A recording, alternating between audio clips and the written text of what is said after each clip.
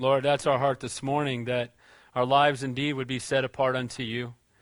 And Lord, that you would take us and use us for your glory. We want to be tools in the hands of our Master. And Lord, we do want to have mouths filled with ceaseless praise, because we can't praise you enough for what you've done already. And Lord, let alone what you're going to do. Lord, we ask as we go to your word that your Holy Spirit would speak, you would move with power, that you would be glorified. In Jesus' name we pray, and all God's people said, Amen. All right. Is this working? Okay. All right, well, turn your Bibles to Revelation chapter 2. Continuing our verse-by-verse study through the book of Revelation. Before we do that, I am going to have a couple of the pastors come on up, if you guys would. If Matt and Jenny would come on up, wherever you guys are. I'm really excited. You know, we live in a college town, right? We have Bethany, we have Cabrillo, and we also, of course, have UCSC. And then not just for the kids who are in college, but for that college age, it's been a real burden of mine, and probably even more so now that I have 3 kids who are college age. I'm really burdened for that as well. And so praise the Lord that God has moved on Matt and Jenny's hearts. And starting not tonight, but next Sunday, they're going to be leading, Matt's going to be leading the college group. Jenny's going to be helping him with that. And so we're really excited about that. And I want us to join together in praying for them and be reminded to pray for them, not just today, but daily as you pray. Put them on your prayer list. Be praying for our young people. They're at a fork in the road in life. They're making decisions about what they're going to do with the rest of their lives. And you know what? I know many would love to say, I wish I would have got to know God then. I wish I'd been serving him then. And so let's pray for Matt and Jenny, and let's be mindful to continue to pray for them and that entire group on Sunday night. So join me in praying for them. Let's pray. Heavenly Father, we just thank you and we praise you, Lord, for faithful servants, Lord, who respond to the call you've placed upon their lives. And Lord, for Matt and Jenny, Lord, I pray your hand would be upon them. Pray for Matt, Lord, you'd give him vision and wisdom, Lord. I pray, Lord, that when he teaches your word, it would go forth with power. Lord, I pray for wisdom for both of them as they would counsel and minister to our young people. And Lord, we just ask that in this ministry, Lord, that you would be glorified, that lives would be transformed, that young people would be discipled and grow in the most holy faith. And Lord, we know that if your Holy Spirit doesn't move, it's not going to work. So we pray, Lord, less of us, less of Matt, less of Jenny, and more of you. And Lord, that through this, again, your kingdom will be built up. And Lord, that young people will be on fire for you. Lord, we want to see revival at Bethany, revival at Cabrillo, revival at UCSC, and in all of our young people, Lord. And so, Lord, we pray and ask in Jesus' name that you would do a mighty work. And may we as a church be mindful to pray for them every day. We ask these things in your holy and your precious name we pray. And all God's people said, Amen. Amen. God bless you guys. God bless you. Amen. Pretty awesome. Good stuff. Love it. All right. Revelation. By way of quick review, and I do mean quick review because I've got a lot of notes. So, Revelation chapter 1. Revelation, again, means the unveiling, the apocalypse. It's the unveiling of Jesus Christ. It's through the book of Revelation that we get to know Jesus better. Often when people think of the book of Revelation, they think of end times, and we should. And they think of all the, the great tribulation and everything else. But really, remember that the main focus of this book is to better understand Jesus. In chapter 1, we got to see him in his glorified body in heaven. I encourage you, get the CD, grab the tapes. They're always free, always have been, always will be. You can go to the website. But you get a picture of Jesus Christ. Then you get to chapter 2 and 3, and that's where we are now. And we see the letters to the 7 churches. And I love these letters because in the Gospels, we certainly see the Lord talking about the kingdom of God, and it's a blessing and a source of encouragement to us. But when we get to chapter 2 and 3 of Revelation, we hear our Savior's heart for the church. Now, the first church we saw was the church in Ephesus. Remember, they were a church that did a lot of great works. If you had visited their church, you probably would have thought this is a happening church. They've got so much going on. They're doing so many good works. But you remember that each of these letters, for the most part, is laid out with the Lord speaking to who the church is. Then he gives one of his qualities or characters, things that they've forgotten about, part of his character. And then he tells them what they're doing good. But then he exhorts them, and not all of the letters, but most of them, where they're falling short. And in Ephesus, they had lost their first love. And And we talked about the fact that, guys, we can be doing all kinds of things for God, but more important than that is to be in intimate fellowship with God. Guys, if we're not in love with Him and having intimate fellowship with Him, really all those works are in vain. The Bible even says if we have not love, we're like a clanging cymbal. We're just making noise. The second church we saw was the church at Smyrna. Again, I want to meet some of these people. It's convicting to me. That was the persecuted church. If you remember, their refusal to make a small compromise where they would go up and burn incense to the emperor once a year. If they were willing to do that, they could have lived their Christian faith. They could have gone without persecution. And instead, because they refused to do that, they were not given a certificate to buy and sell or work. So they were out of work. Their families were being persecuted. This is the time when Christians were being fed to lions. This was a difficult time, but they would not budge. And I'll tell you, I'm so exhorted by them because I know in my own life I've compromised for far less. I don't know about you. But what I love that they get this letter from the Lord, and you would think He would say, hey guys, all your troubles are behind you. You've been persecuted enough. I'm going to fix it. That's not what happened. He told them more's coming. But then He encouraged them and let them know that while the world sees you as poor, you truly are rich. And to that persecuted church, the focus was not on the temporal suffering, but the eternal reward that is coming. And then 2 weeks ago, we saw the church at Pergamos. Now, the church at Pergamos, where you have the loveless church in Ephesus, the persecuted church in Smyrna, you now have the compromising church in Pergamos. And in Pergamos, what had happened is they had allowed people to come in and teach the doctrine of Balaam. The doctrine of Balaam, again, we don't have time, but that's the compromise where there was compromise within the church. And the compromise where it was in the areas of sexual immorality and idolatry. They were bringing in pagan worship, things like that. And the church was, allowing it. There was compromise in the body of Christ. You got to remember something, too. In those days, there was one church in the town. It wasn't like, well, I don't like, their music's too loud. I'll go down the street. It's not quite warm enough in there, or the pastor just never stops talking, so I'm going down the street, right? Well, there, you had one church, and if it was compromising, then every believer was exposed to that compromise, and that's what was happening. They had the doctrine of Balaam, and then I also mentioned the doctrine of the Nicolaitans, where we get the word laity. And we talked about the fact that God said He hated the fact that they were putting layers between man and God. And the way they were doing that, they were appointing men in positions of authority.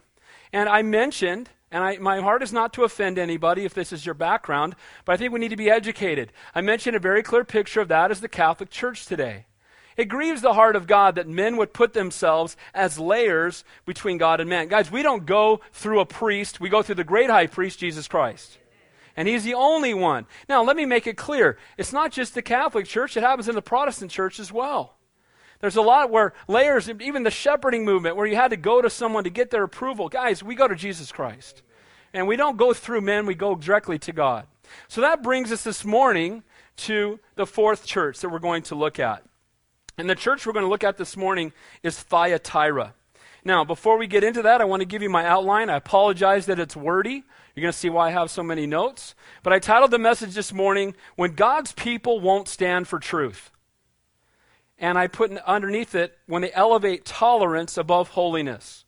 We live in a time today that tolerance is supposed to be a good word. Now, compassion to me is a good word. Love is a good word. Grace is a good word. Mercy is a good word. Tolerance of evil is not a good word.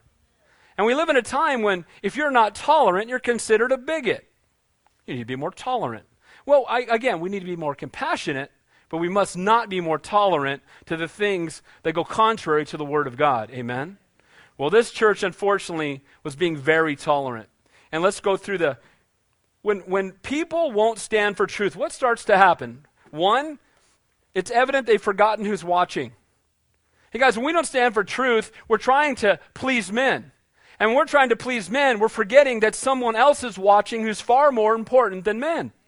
And it's, amen, it's Jesus Christ. Number two, our good works will not be enough to overcome our tolerance for evil. The world we live in today thinks the more good I do, that balances off some of the evil I do. Can I make this really clear to you? You can do 10 million good works and it won't blot out one sin. Amen? And we make this mistake thinking there's scales up in heaven. I did a bunch of good stuff, right? And every time I go to church, I get a mark. And if I do, give to the poor. And No, not so much. Here's the reality. One sin and that scale's on the ground, and the only thing that can move it is the shed blood of Jesus Christ. Amen? So all the good works in the world are not going to save you, and all the good works in the world do not overcome the tolerance for evil. Number 3, when God's people won't stand for truth, false teachers will go unchecked. False teachers will teach and teach and teach, and people will be caught up in a charismatic personality, and they'll just go, hey, and you see it on Christian television. Somebody will say the most outlandish thing you've ever heard that is contrary to Scripture, and people will be amen and all over the building. And that's what happens when we don't stand for truth. Everything you hear me or any pastor in this church ever say, make sure that it lines up with the Word of God. Amen? And if it doesn't, call us on it. We need to be. Number 4, when God's people don't stand for truth, rebellious living will replace brokenness and repentance. When there's no truth being stood for, then all of a sudden rebellion is no big deal, and brokenness and repentance become odd instead of what should be happening every day. Number 5, God will bring divine discipline. And again, to get our attention. God loves us enough that when we're outside of His will, He'll discipline us. Those who the Lord loves, He disciplines. Aren't you glad? I'm very glad He disciplines me because I need it. And He draws me back. Number 6, when God's people won't stand for truth, the Lord will encourage the faithful to hold fast because there's always a remnant of faithful even in the midst of the most godless place. Amen? There will always be those standing for the Lord. And then finally, the Lord will reward those who endure to the end. So let's get to it. Verse 18. When God's people don't stand for the truth, first thing we notice, we've forgotten who's watching. Look at verse 18. And to the angel of the church in Thyatira write. Remember the angel, the word there is messenger. It can either mean a messenger that oversees the church spiritually. My personal belief is that it's addressed to the pastor, the messenger of the church. He receives this letter, and then he is called by God to then deliver that truth to the people in his church. Now, each time we get to one of these cities, I take several minutes to give a background because I think it's important. When you understand the shoes that those Christians are walking in, the city that they live in, the environment that they're in, you better understand the exhortation they're receiving from the Lord. So let's talk about Thyatira for a moment. It was located about 40 miles southeast of Pergamos, the city we just saw. It was an area that was very rich agriculturally. It was famous for its agricultural production, and it was known specifically for its production of a purple dye that came from the mata root that was grown in the area. Now, why is that significant? In those days, purple dye was very, very rare and very, very expensive. And one of the ways that you showed you were wealthy is you walked around wearing purple clothes. And, it just showed people, dude must be rich, he's wearing purple, right? Now, this region was the area where that purple, one of the main areas where that purple was grown and that dye was produced. And so, it isn't interesting, though, that when people are extremely wealthy, often they like to let people know it. So, maybe they're wearing a purple dress, right, all the way to the ground, just letting people know what kind of money they have. Now, in the book of Acts, in chapter 16, there's a woman by the name of Lydia. And if you remember that Paul's second missionary journey, she was a woman who worshiped God, and the Lord opened her heart to heed the things spoken by Paul, and she and her household were all baptized, and then she begged Paul and his traveling companions to stay in her home. But when she was described in Acts 16, she's described as a seller of purple from the city of Thyatira. Now, I don't know for sure, but it's possible that she was the one who brought the gospel to Thyatira. Because she heard it from Paul. No doubt her whole family was baptized. She invited the church into her home, and now she may have been the one to take it back to the city. Now, Thyatira was the smallest and least important of the 7 cities. Again, an ancient writer wrote of Thyatira and other unimportant cities. That's how he called it. I don't know what city that would equate to. I'd get in trouble if I say anything, so I'm not going to. Can you imagine? In any city you say, well, I grew up there, my family. No, wait a minute. It's named after my dad. I do want to do that, so we're not going to do that. But notice, the smallest city and the least important city got the longest letter. Oh, they must be doing great. Well, we'll find out. Not so much. You know what? God sees all, and no one is insignificant. This may be a small town with maybe a smaller church. in a less populated area that seems not as significant, but to God, everyone is significant. Amen? Now, let me tell you a little bit more about this city. It was known for its trade guilds. Now, why is this important? You'll find out in a minute. And why is he telling me this? But let me tell you. These trade guilds were kind of like union shops. Like, if you wanted to work in Thyatira, you had to belong to the guild. If you wanted to work in linen, or you wanted to work in agriculture, or you wanted to mine gold, or whatever it is you wanted to do, if you didn't belong to that guild, you were not allowed to work. You might think, well, okay, so what? Then join the guild. What's the problem? Well, the problem with joining the guild was that every guild had a pagan deity that they worshipped. And if you were to go to a guild meeting, by the way, be careful about some of these things you join. Amen?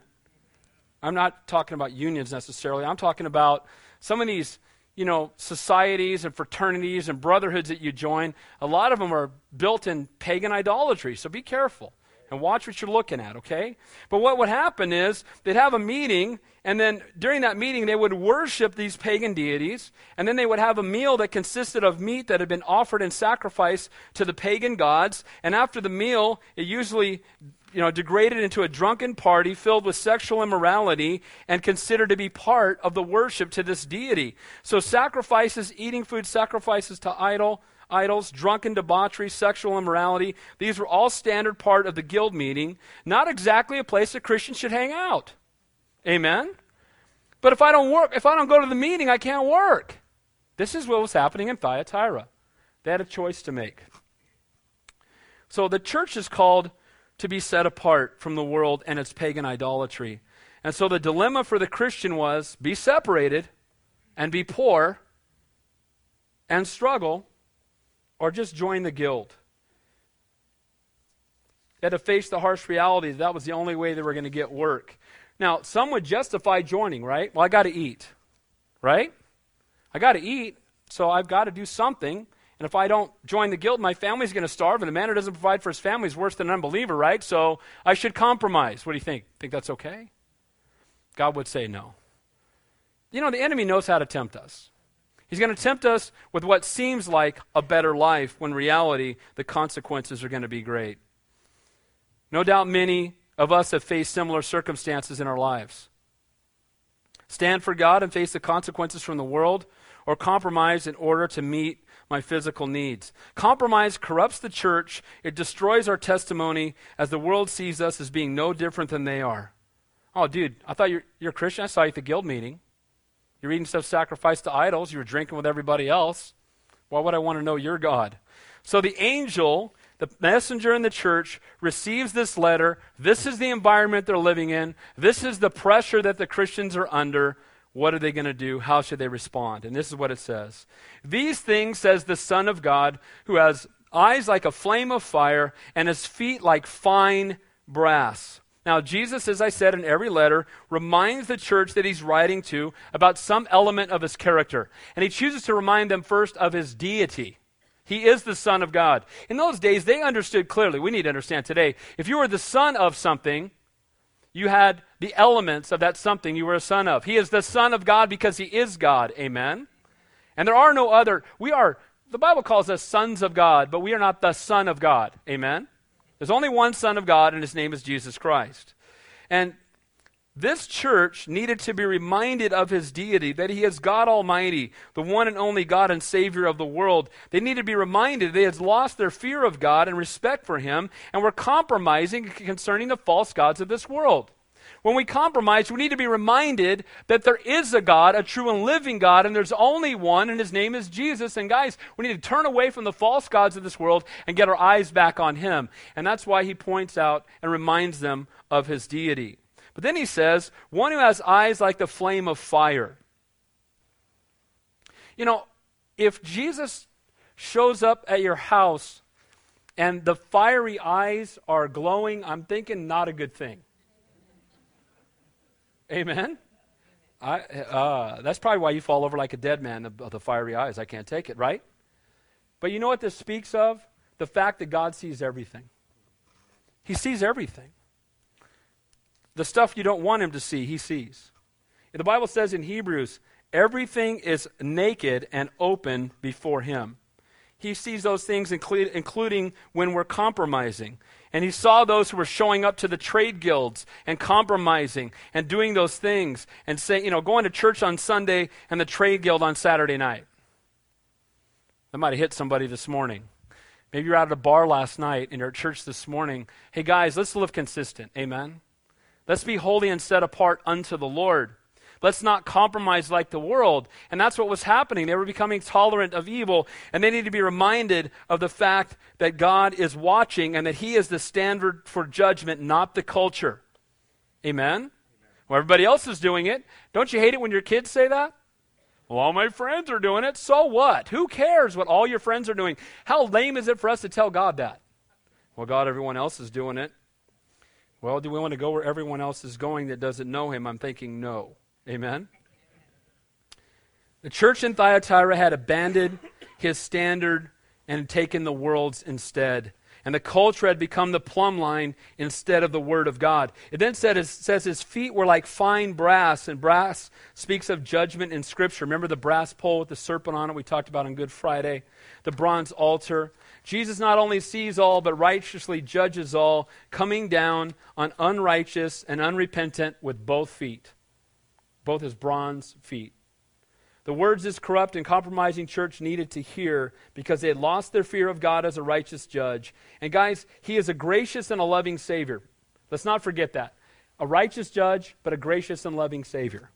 And so it's important that we see him for all of who he is. He is both holy and a righteous judge. So when God's people won't stand for the truth, when they elevate tolerance above holiness, we've forgotten who's watching. Number 2, our good works will not be enough to overcome our tolerance for evil. Look at verse 19. I know your works, love, service, faith, and your patience. As for your works, the last are more than the first. So not only do they have good works, but their good works were growing. The church in Thyatira was busy and hardworking. In many ways, they appeared again to be a model church. They had love for one another and certainly a certain level of love for God. It says they had service. Again, they were a busy and hardworking church ministering to the needs of others. The word service there is diakonia, or diakonia, where we get the word deacon in Scripture. They were ministering to the physical needs of the church. So the physical needs were being met. They were a church that loved each other. Sounds good so far. They had faith. They had belief, assurance, conviction. The believers in Thyatira did not hide their faith. They believed that Jesus is the Savior, the Creator, God come in human flesh. And their statement of faith probably was hanging in the foyer of their church. And if you read it, you'd probably think they were a great church.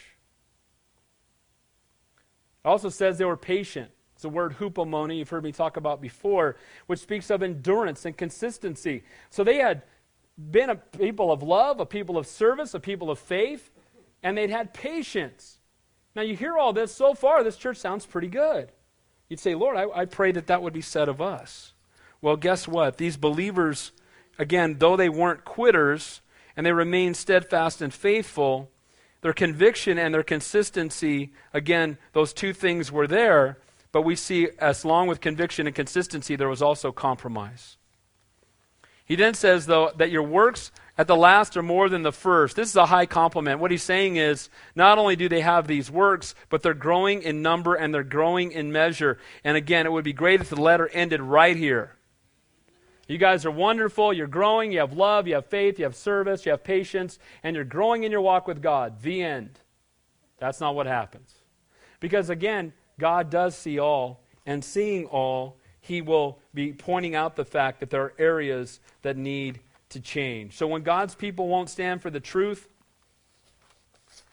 elevate tolerance above holiness, we've forgotten who's watching, our good works will not be enough to overcome our tolerance for evil, and here comes the big one.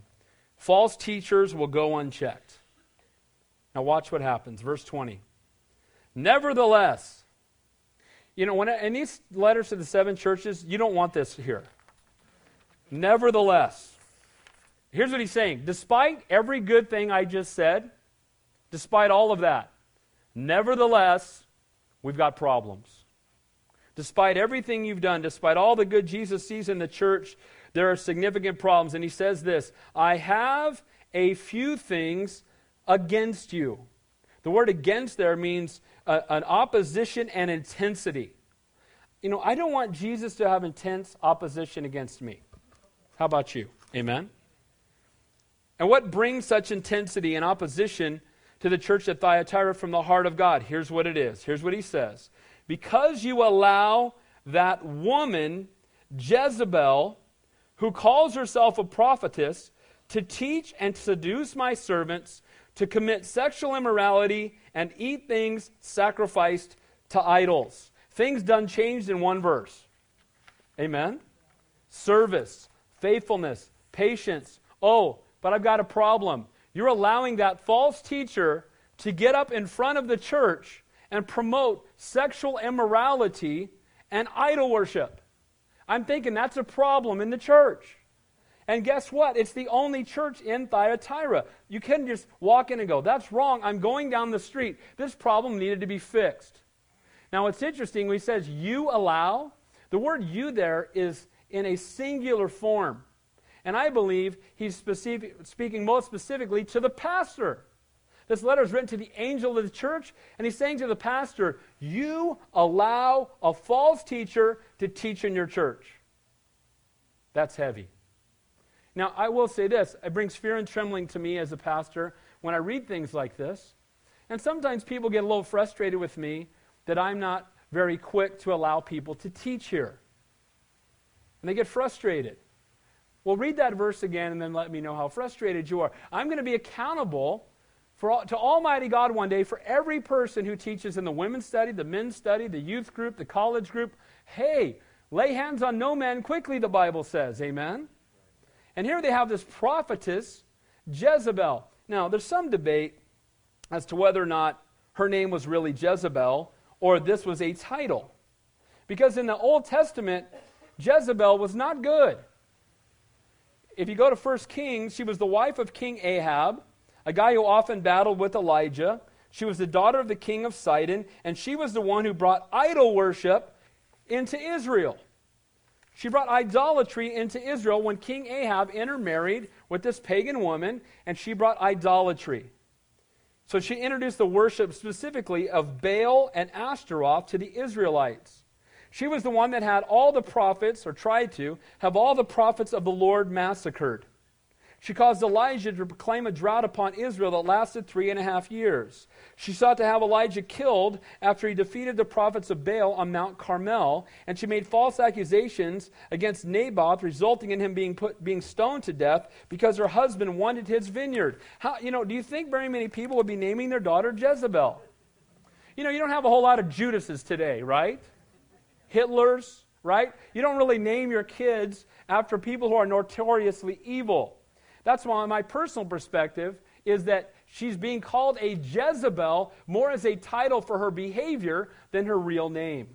It says in 1 Kings, but there was no one like Ahab who sold himself to do wickedness in the sight of the Lord because Jezebel, his wife, stirred him up.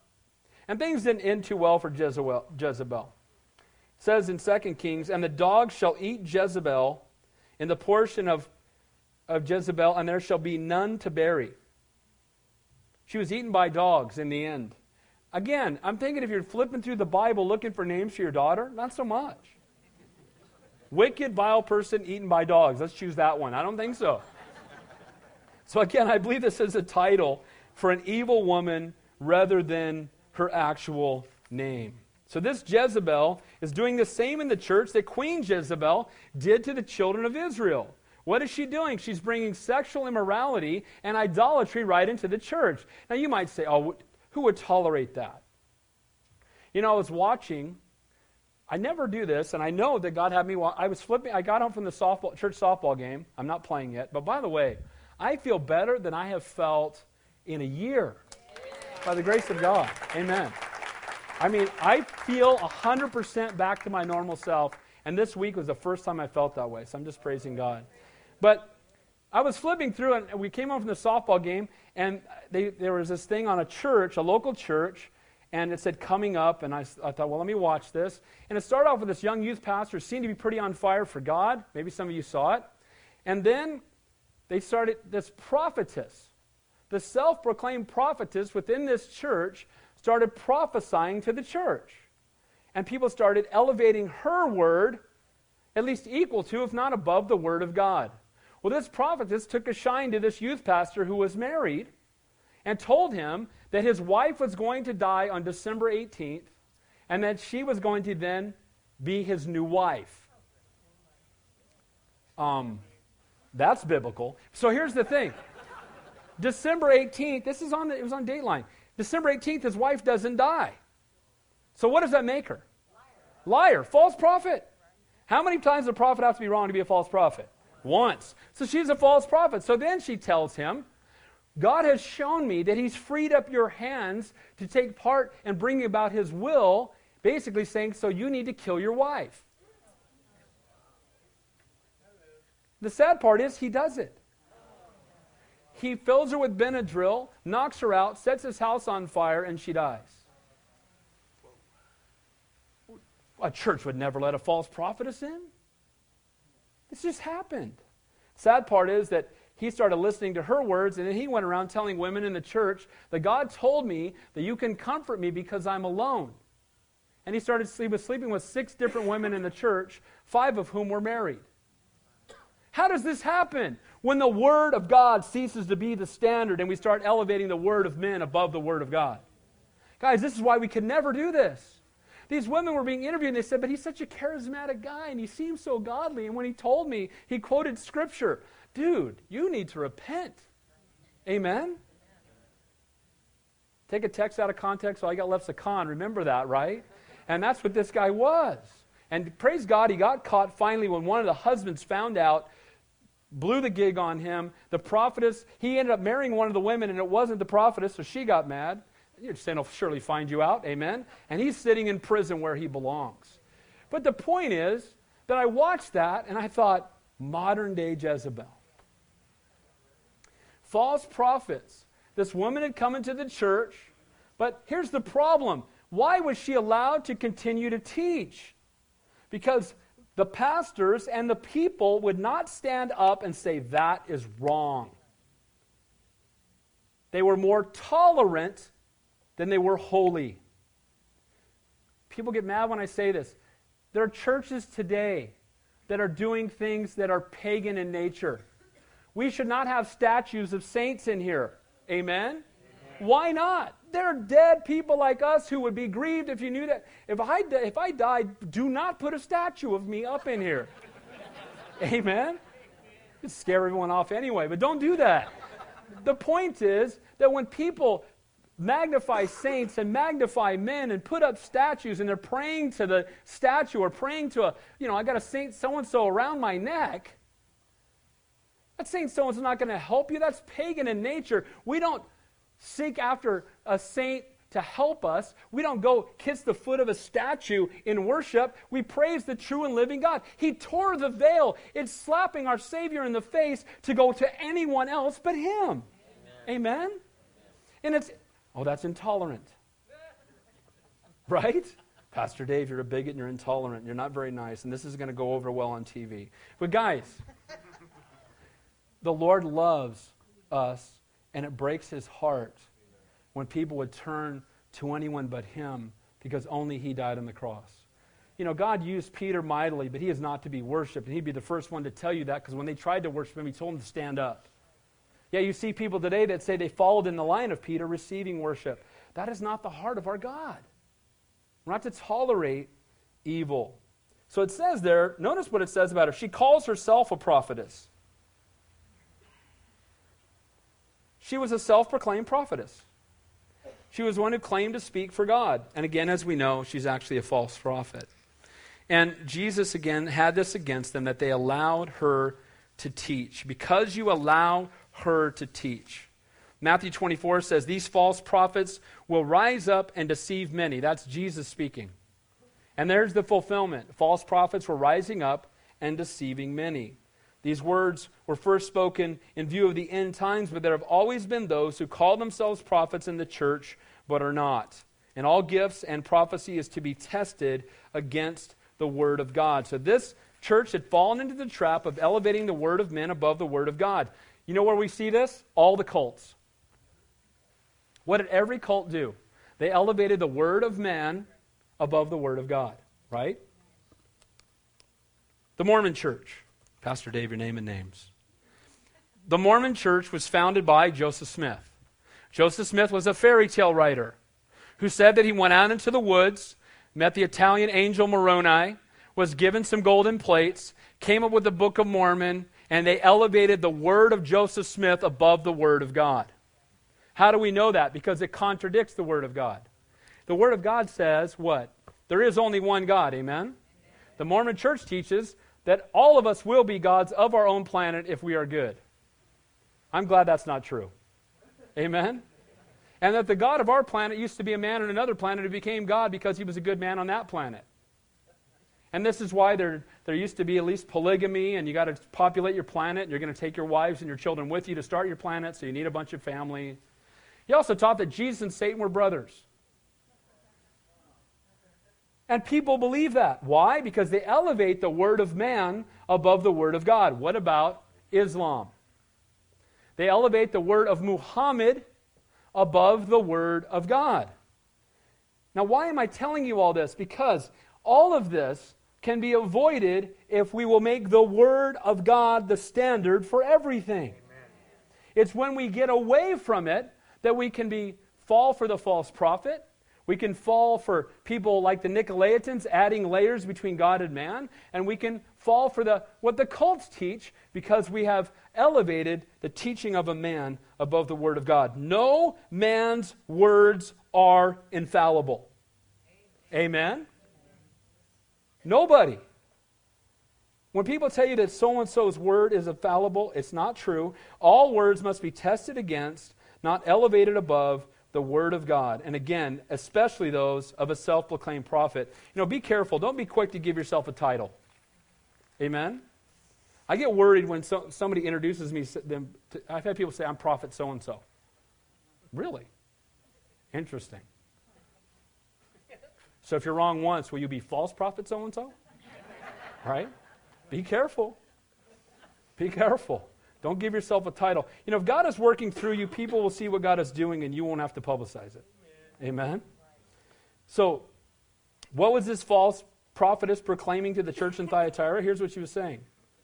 She was teaching them to teach and seduce his servants, the Lord's servants, so these are Christians, to commit sexual immorality and eat things sacrificed to idols. She was teaching the Christians they could participate in sexual immorality more than likely at the trade guild meetings. Well, you got to eat, so go ahead and go to the meeting, and kind of like the Gnostic teaching, as long as you believe in Jesus in your heart, it doesn't matter how you live, just go be with the world. That's what she was teaching. And, of course, God saw that for what it was. The flesh, again, is evil. It doesn't matter what you do. And Jezebel was an immoral and ungodly false prophetess who had been given a place of influence in the church and was leading people into sin. Part of, again, what happened in that guild was not only sexual immorality, but idolatry and the worship of false idols. So why would the Lord's servants fall for this? Why did the people in that church in Washington fall for that woman's words? Why did that youth pastor fall for it? Because usually a false prophet is going to cater to your fleshly desires. Right? Being a Mormon sounds pretty good. Let me tell you about it. You're going to be God of your own planet. Really? Okay. And you can have as many women as you want. Okay. Right? So you're going to be God and you can have as many women as you want. Tell me that's not feeding the flesh of men. Right? Well, that sounds pretty good. Where do I sign up for that program? That sounds great. And that's exactly what most false prophets do. Rarely does a false prophet tell you that you need to be broken. Right? It's always just the opposite. The false prophet tells you all the great and wonderful things that God wants to do for you and in you if you'll just join his group. You know what? It rid them of their need to stand against persecution because she said, just go join them. The monthly guild meeting was now a time of fulfilling fleshly desire instead of making a spiritual stand for the truth of God's word. The draw of the guilds, no doubt, was very powerful. But you know what? It was also a pagan place that Christians had no business in. And having that woman get up and say that it's okay was just enough that some of the weaker Christians needed to go run and join that group. Guys, here's the reality. Our belief is reflected in our behavior. It's not who we say that we serve. It's how we live that proves who we serve. The Bible says, by your fruit they shall know you. And we must not fall for this Gnostic lie that as long as we believe, it doesn't matter how we behave. And let me just share from my heart with you for a minute. I am so gripped right now. As I was studying this, I can't tell how many, just hours weeping about this. Let me tell you why. I am so gripped that there are so many people that think they're going to heaven because they prayed a prayer and walked an aisle, and their life has never borne any fruit ever. And if you're here this morning and you're putting your faith in the fact that you prayed a prayer and you walked an aisle, there had better be fruit in your life, because by your fruit they shall know you. I'm not saying that works save you, but works are fruit of salvation. Amen? And if you live a life where you just like the world, you got a mouth like the world, you got passions like the world, you pursue the things of the world, and there's little or no room for God in your daily life, you are not a Christian. Oh, Pastor Dave, this is not very tolerant. This is the intolerant message. That's what I should have titled it. But you know what? I'd rather tell you as your pastor than have you live this life and then stand before Almighty God on Judgment Day and you pull out your get-out-of-hell-free card and He says, that's not going to work because you didn't really give your life to me. You may have made me Savior for the moment, but He needs to be the Lord of our life completely. Amen? That's what it means to be a Christian. And that's just grips my heart when I think about it, because I know so many, and again, please, I'm a sinner saved by grace, and I blow it. And I blow it every day. Okay? But that being said, I've got coworkers that tell me they're Christians. One guy, he slept with 20 women in the last 6 months. He's drunk all the time. His life's out of control, and curses like a sailor and takes God's name in vain, and then he tells me he's a Christian. I'm sorry. So again, I'm just saying my heart breaks. I say, bro, the Holy Spirit won't let you live that life for very long. I'm not saying we don't do those things on occasion, but when we do, we're gripped and we're broken about it. Amen? And it draws us to a place of repentance. Guys, He must be more than Savior.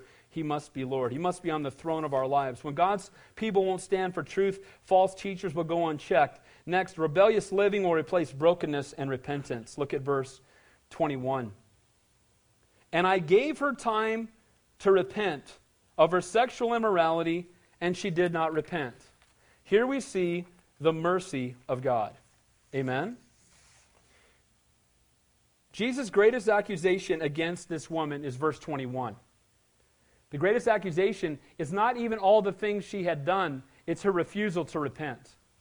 Guys, we're going to go, if we spend eternity separated from God, we're going to spend eternity separated from God because we chose not to repent. Amen?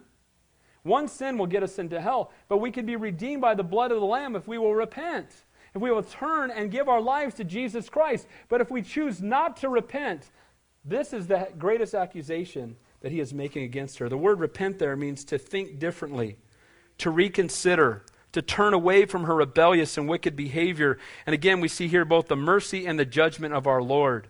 She was a woman living a life not only of personal rebellion and wickedness, but she was leading others into sin. So here's God's mercy. The Holy Spirit's bringing conviction. He's calling her to repent, and He gives her time to repent. I've heard people say many times, well, that just doesn't seem fair. I promise you, if God is bringing righteous judgment, there's been plenty of time to repent before that ever happened. Amen? Think in your own life. When God finally brings that divine discipline and righteous judgment, didn't He give you many, many opportunities to repent first? What's the answer? Be honest. Amen? I know in my own life, the Holy Spirit's convicting me, and I may just keep going down that road. And finally, because He loves me, He's going to bring divine discipline. Well, in her case, she refused to repent. Sometimes we may wonder why God allows some to continue in such open rebellion, especially those who blaspheme His name and cause others to stumble, or use His name for personal gain and to fleece the weak. Lord, why don't you just smoke them with a bolt of lightning, right? Have you ever thought of that? Have you noticed for others it's judgment, for yourself it's mercy? I mean, I know I'm guilty of that, right? But why does He wait? Why does He suffer long? Because of His mercy. Because He's a gracious God. when righteous judgment finally does come, you can rest assured that there's been many opportunities to repent. So she'd been given opportunity. She'd been drawn by the Holy Spirit. She refused, and it says there, she did not repent. She knew she was doing wrong. God confronted her in her sin, and he brought back, again, that conviction of the Holy Spirit, and she did not respond with brokenness and repentance, but a hard heart and continued rebellion. You know what? There are some people in a room this size, in a group this size this morning, that God has been convicting you by his Holy Spirit that you need to change, and you have not repented. Amen? And with that being said, that's probably true to some degree for all of us in some aspect of our lives. God gives us time to repent, but there is not an unlimited amount of time. There is a time when God says, my spirit shall not strive with man forever. Each of us has been given both time and opportunity to repent, and now we must respond. How have you responded? Broken and repentant, or hard-hearted, continuing in your sin? God indeed suffers long, but he won't suffer always. And when the Holy Spirit draws us to himself or convicts us to repent, our response must never be delayed. For the Christian, the Holy Spirit convicts us every day, doesn't he? And when he does, we need to repent. When we sin, we need to keep short accounts with God. And we need to repent immediately. I believe the sign of spiritual maturity is the distance in time between when we sin and when we repent. It ought to get shorter and shorter and shorter as we grow in our relationship with the Lord. Amen?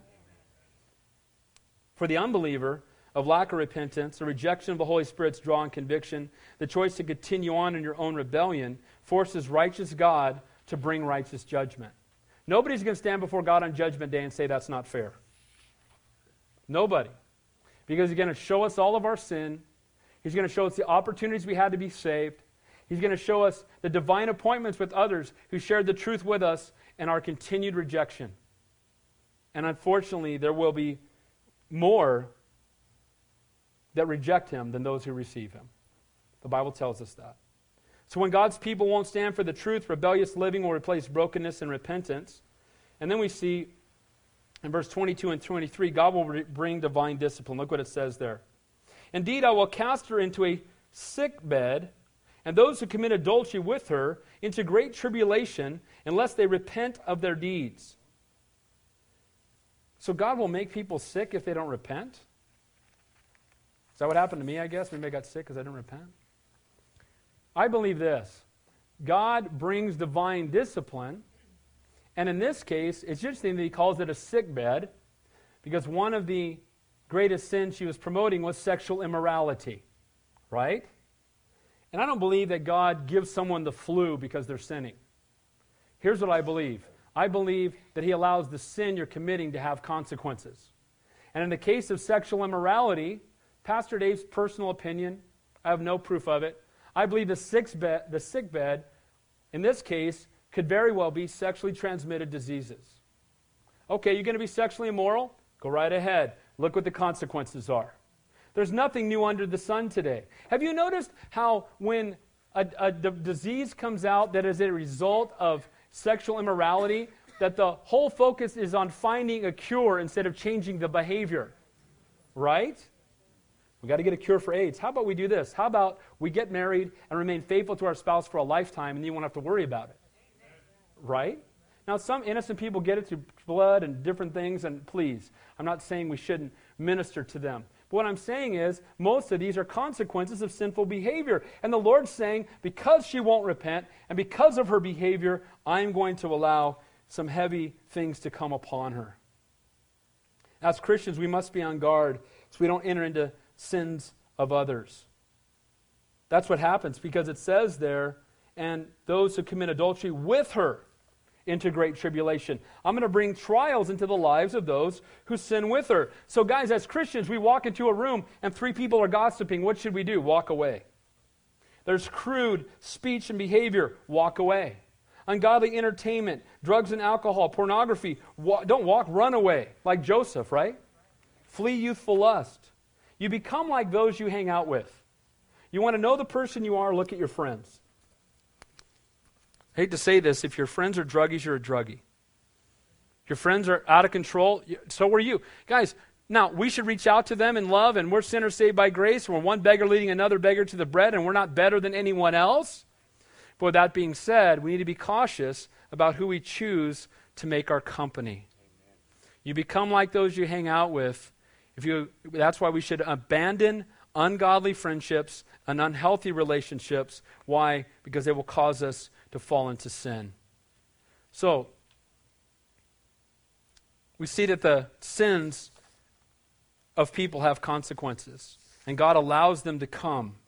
And the reference here, again, no doubt, is not only to physical adultery that she's talking about, but also spiritual adultery. Guys, when we worship anyone but God, we are committing spiritual adultery.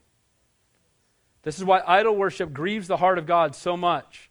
We're choosing to cheat on the groom that we're married to with a false god, and that's spiritual adultery. It says, and those who commit adultery with her into great tribulation. Again, he rebuked them for allowing her to teach. He now gives a harsh warning to those who would choose to participate in her sin. You know, the Bible says the way of the transgressor is hard. We could do testimonies for the next 10 months and have people get up and say, I chose to sin, and here's how it worked out for me. The way of the transgressor is hard. And he's telling them the great tribulation comes. Sin produces great trouble. You've heard me say it. It's a quote you've heard before. Sin is not bad because it's forbidden because it's bad. God knows that when we sin, it will harm us. And he knows what it'll do to our bodies, to our minds, to our spirits, and that's why he forbids it. And then he says this at the end. Here's the hope. He says, I will cast them into the sickbed of those who commit adultery with her into great tribulation, unless they repent of their deeds. There's the good news. Maybe you're sitting here this morning and you're like, that's me, I've been blowing it. But here we have the purpose behind his divine discipline, to draw them to repent of their deeds. They wouldn't listen to Jesus before, and often he speaks louder when we're in a place of trouble and trial. And it's often not until we come to the end of ourselves that we will finally look up. You know, often we'll continue in sin until we're hit by the consequences. You know, as a pastor, I've done a lot of counseling over the years, and there are people that have lived a lifestyle for a long time until the consequences come, and all of a sudden, oh, I better get right. Premarital sex until there's a pregnancy or a sexually transmitted disease. Drinking and drugs until you get a DUI or you wreck your car or you lose your job or you get cirrhosis of the liver. Cheating on your taxes until you get an IRS audit. Lying, stealing, and cheating until you get caught. Pornography or adultery until it ruins your marriage and you lose the respect of your family and friends. The pursuit of wealth and power until it destroys your marriage and you have broken relationships with your kids, and major health issues or death of one close to you finally gets your attention that there's more to life than making money. The compromise in your home until your family is corrupted. Sin's consequences are obviously needed to get our attention. So the purpose behind this divine discipline, to draw them to repent and to serve, secondly, as an example of holiness to the other churches. Look at verse 23. I will kill her children with death. Who's speaking? Jesus. Jesus says, I will kill her children with death. The word death there is pestilence, disease. And children, he's not speaking of Jezebel's physical children. He's speaking of those who have chosen to follow after her teaching. Those who say, okay, yeah, great, I can go down to the guild and sleep around and it's all good. So I will kill them with death, with pestilence. I will kill her followers with pestilence. I will allow the consequence of their behavior to come upon them, and it's going to be heavy. God's righteous judgment upon Jezebel and her followers is going to serve as a solemn warning and example to all the churches, not to tolerate evil, but to make a stand for holiness. Again, he will kill her children, but notice what he says. Why would he do this? And it says, and all the churches shall know that I am he who searches the minds and the hearts, and I will give to each one according to your works. He is allowing this to happen so all the churches would know. So heavy would this judgment be that it would get the attention of all the other Christian churches to serve as a heavy warning not to tolerate evil. When you see another Christian fall, what does it do? Part of us says, what was he thinking? But I'll be honest with you, the primary thing that happens to me is, Lord, don't let that be me. Lord, don't let me make that mistake. He searches. I am he who searches. The word searches there is sees. I see those eyes of fire. And what does he see? He sees the mind and the heart, the intellect and the emotions. Jesus is saying, I know your every thought, your every feeling. You may fool man, but God knows exactly what's going on in your heart. And here's the promise, and I will give to each one according to your works. Based on what he sees and knows to be true, not what we may have convinced others to believe. Jesus knows the truth behind our works. He knows our motivation, our thoughts, and our feelings. Our gifts and our judgment will be based on who we really are, not who we've convinced others that we are.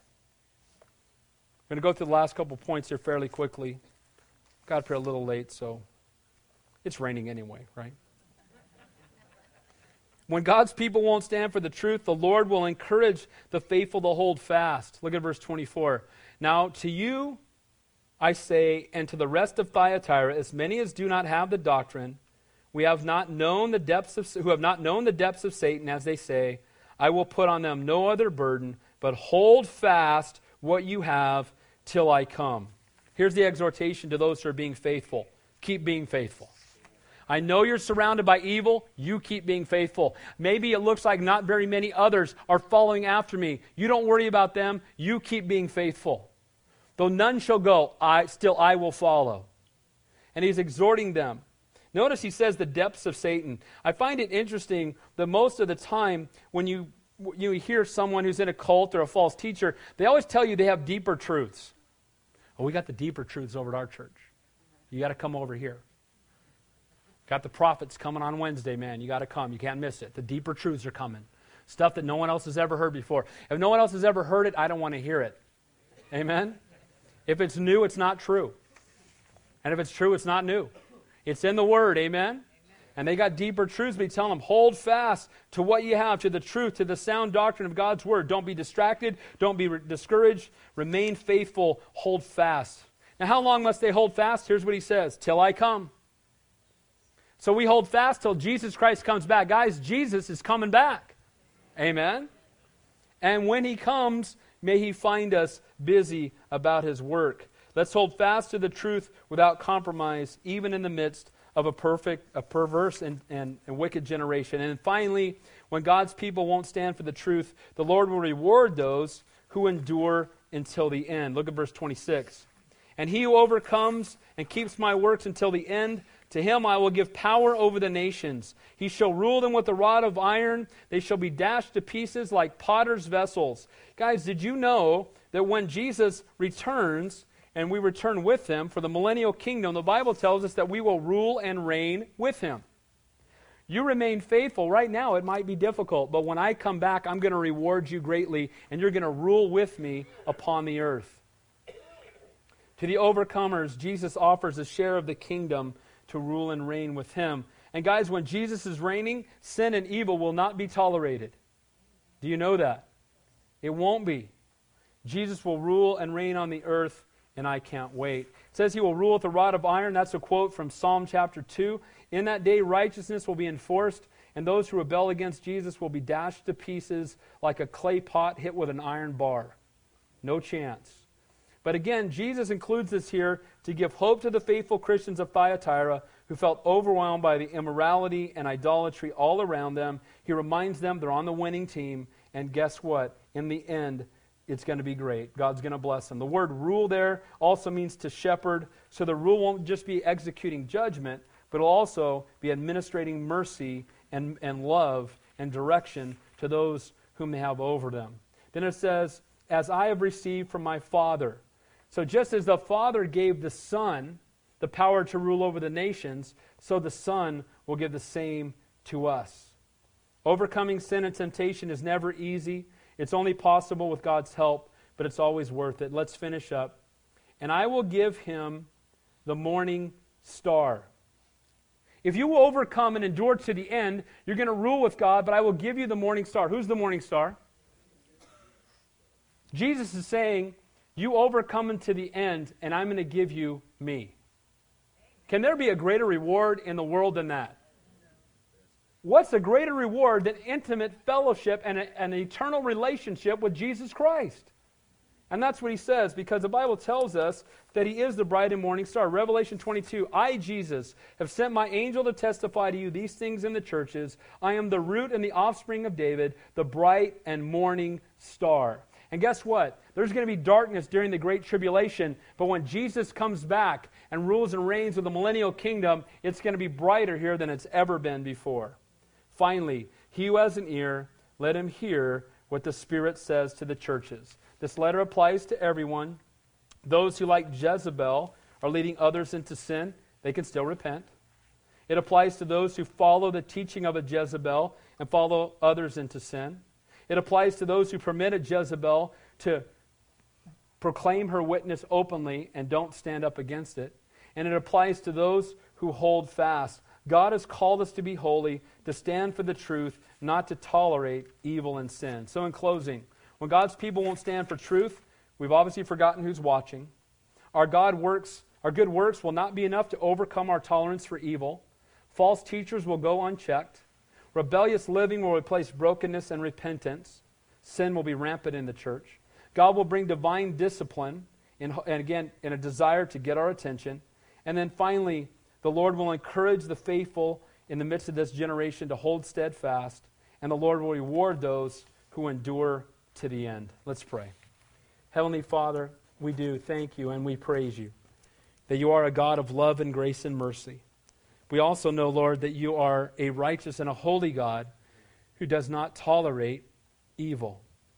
Lord, I pray for us that we would not be self-righteous, that we would not be people who are sin inspectors running around trying to inspect everyone else's life.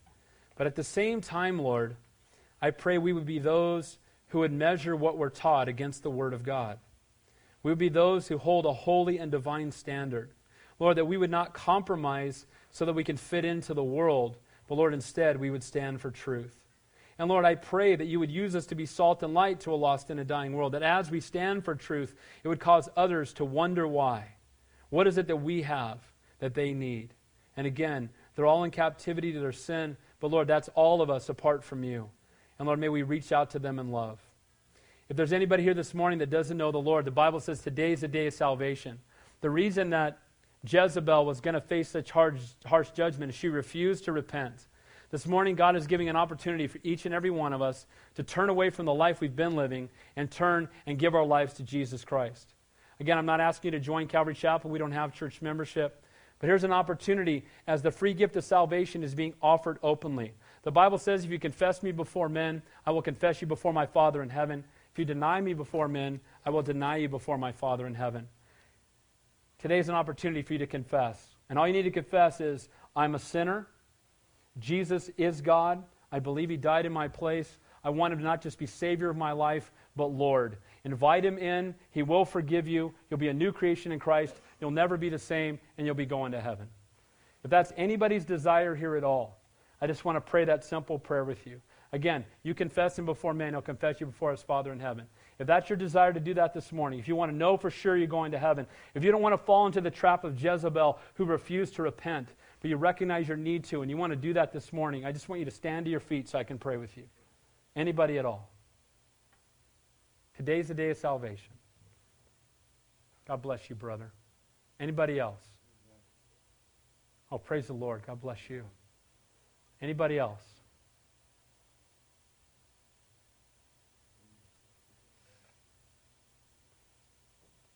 For these who are standing, just pray with me out loud. The Lord loves you, and everyone here is for you. Amen.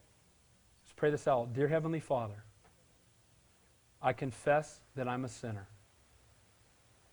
And I ask you to forgive me.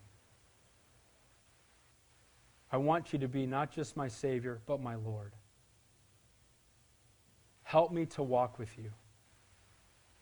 I believe that Jesus died in my place.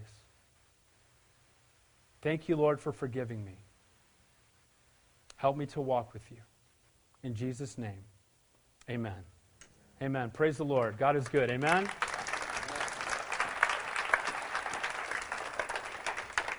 I know I say it every time, but I mean it every time. The Bible says when one person is saved, that all the angels in heaven rejoice. Amen. So there's a party in heaven. There ought to be a party in here. Let's stand up and worship the Lord. Amen.